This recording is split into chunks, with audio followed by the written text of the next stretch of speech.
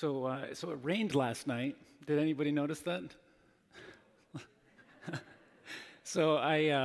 We went to a marching band competition for our son last night, and it was raining almost the whole time, but we never got wet.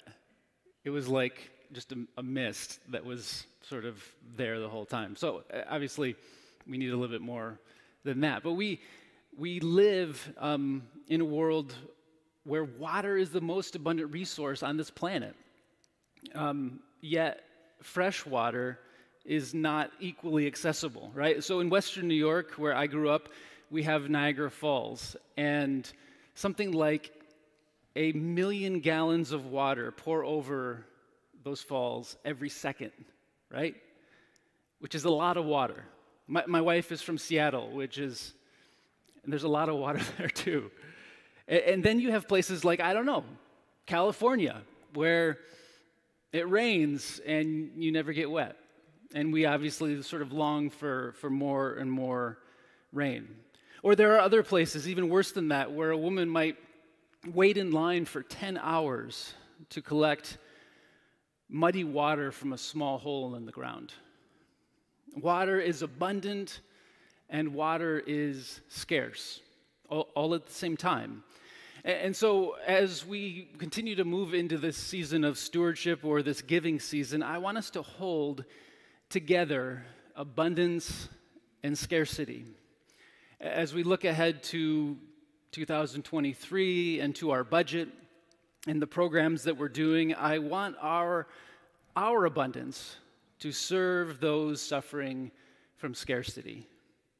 And I hope also that our presence here and any way that we might volunteer or serve and any way we might give, financially or in other ways, that it will come from a deep awareness of a grace and a love and a belonging that is freely given, even if we're not able to give.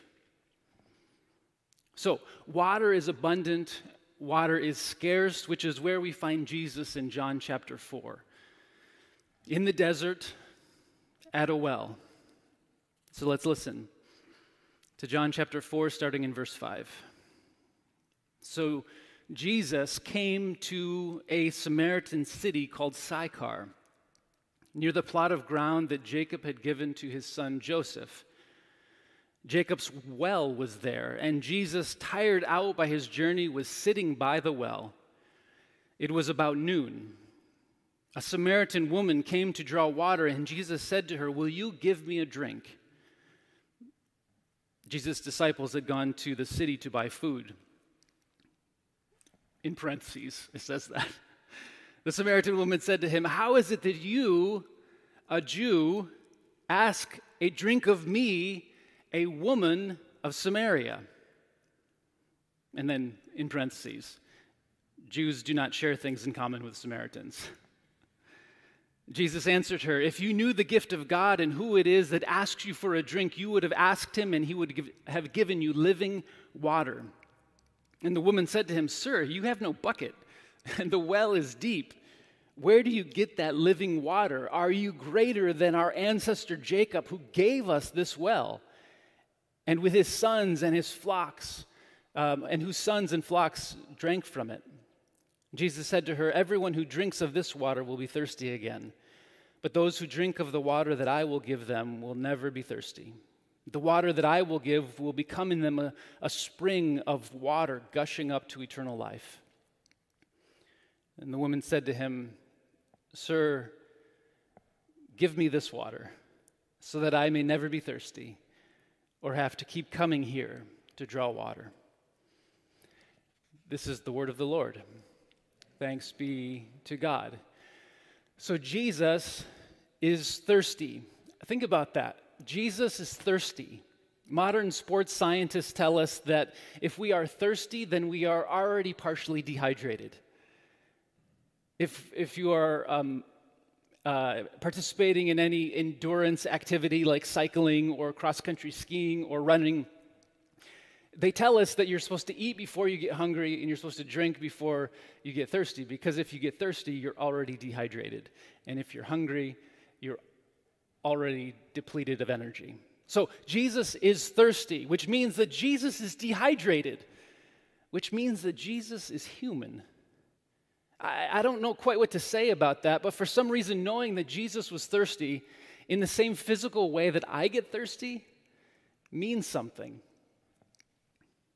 So there is a woman in Samaria who is thirsty, which means that she is dehydrated, which means that at a very basic level, she is human, just like you, just like me, just like Jesus.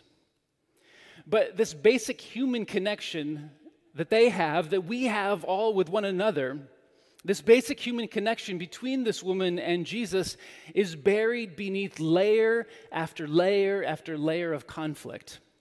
This is why this woman says to him, "How is it that you, a Jew, ask a drink of me, a woman of Samaria?" I mean, think about how often this scene plays out in our everyday life. The next time you go to the grocery store or you're at a restaurant, just look around and notice how your basic human need for food brings you in contact with people who are different than you, right? People who you wouldn't normally connect with or be close to if it weren't for your desire to eat and to drink. Or imagine being married or in a significant relationship, and for any number of small or large reasons, you feel disconnected. Maybe for that day, maybe it's been weeks, maybe it's been years. But then in this moment of hunger, you find yourselves together in the kitchen. And maybe it's a small kitchen, so it's probably not here in the United States. Or it's here in Santa Monica, at least in the small houses that were built a long time ago. And so you don't want to pass each other or get in each other's way, and so you ask, "Can you pass me the cheese or the butter?" or whatever it is that you're wanting.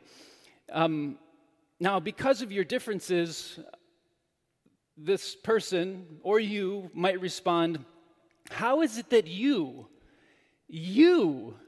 a man who is wrong," in parentheses, who is wrong, asks me, your spouse or your significant other, who is, in parentheses, right, for the cheese? How is it that you ask me for something when we have layer upon layer of conflict and disconnection? Our physical hunger and our physical thirst brings us into these moments of conflict and these moments of opportunity for connection and even for healing. So what is most real at this well for this woman is that our differences divide us. But Jesus sees this moment very differently, so he shifts the conversation from well water to spring water or living water. So well water requires work. I mean, she says this, like you need a bucket, and it's a deep well. So you need a bucket, you need rope. It requires effort and strength to let the bucket down and to pull the bucket back up, to let it down and pull it back up again.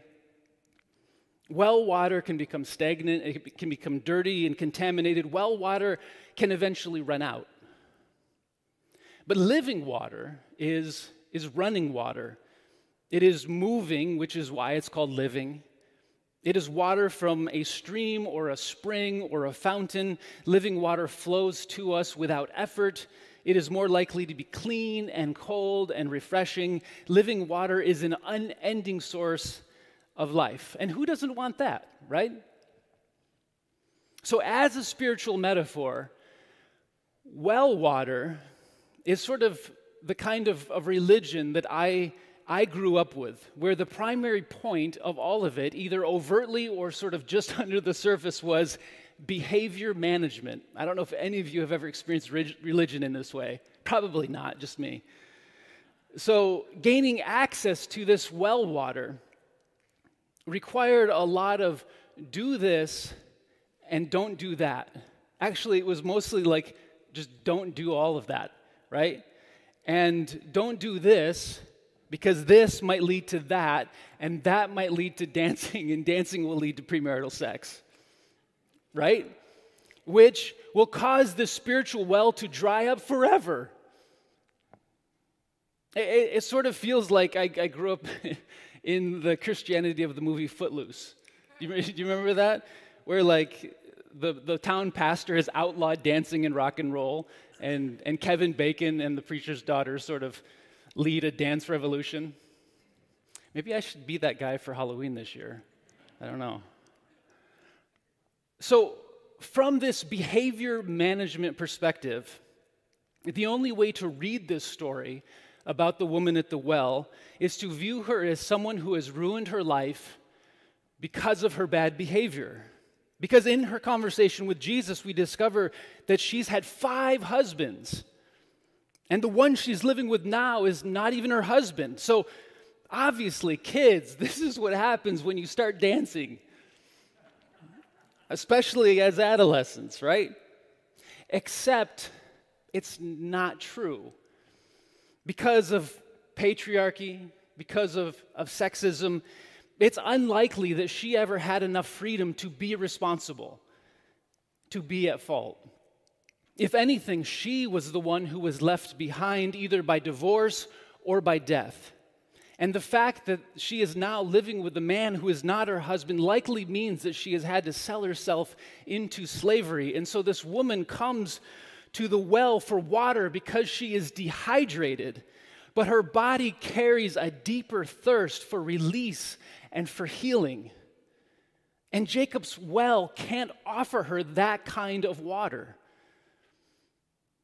Neither does a faith grounded in just try harder or just be better. It doesn't offer us the release and the healing that we really thirst for and long for. So while I was in seminary, studying to be a pastor, of all things, I started having these moments where my body would tense up, and I would get anxious every time I opened the Bible or started to pray, or at times every time I went to church, which is like a terrible thing to have happen if you're going to be a pastor, right?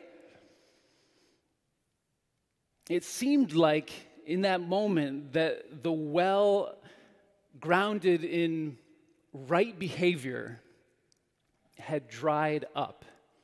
What had worked for so long in my life was no longer working, and my body was telling me, this is not working. Because behavior management can only take us so far, right? Like it actually can't fully change our character or address some of the struggles that we have. So, do you know what helped? As I said last week, this is the stuff that I'm not supposed to say out loud. Like especially during giving season, especially when we're putting a budget together and trying to figure out how we keep the lights on or how we change the light bulbs. My faith was refreshed in that particular season by a spiritual practice of not praying and not reading the Bible, except I did need to read the Bible in classes, so that was different. And sometimes not going to church. I had to pay attention to my body, and when it would tense up and feel really anxious, I had to pay attention to it in those moments because I knew that being in those environments had once been helpful, but for some reason were no longer helpful. Actually, sometimes I would go to church only for the communion. I don't know if that happens here, actually. I don't pay attention well enough if anybody sneaks in the back just for communion on Communion Sundays. But that's what I longed for because even our spiritual struggles are always physical. We feel all of it in our bodies. Judaism and Christianity are Eastern religions, and in Eastern religions, there is no separation of the spirit from the body. We are all one. We are all whole. And so what happens to us emotionally and intellectually and spiritually is all connected to our bodies, and we feel it in our bodies.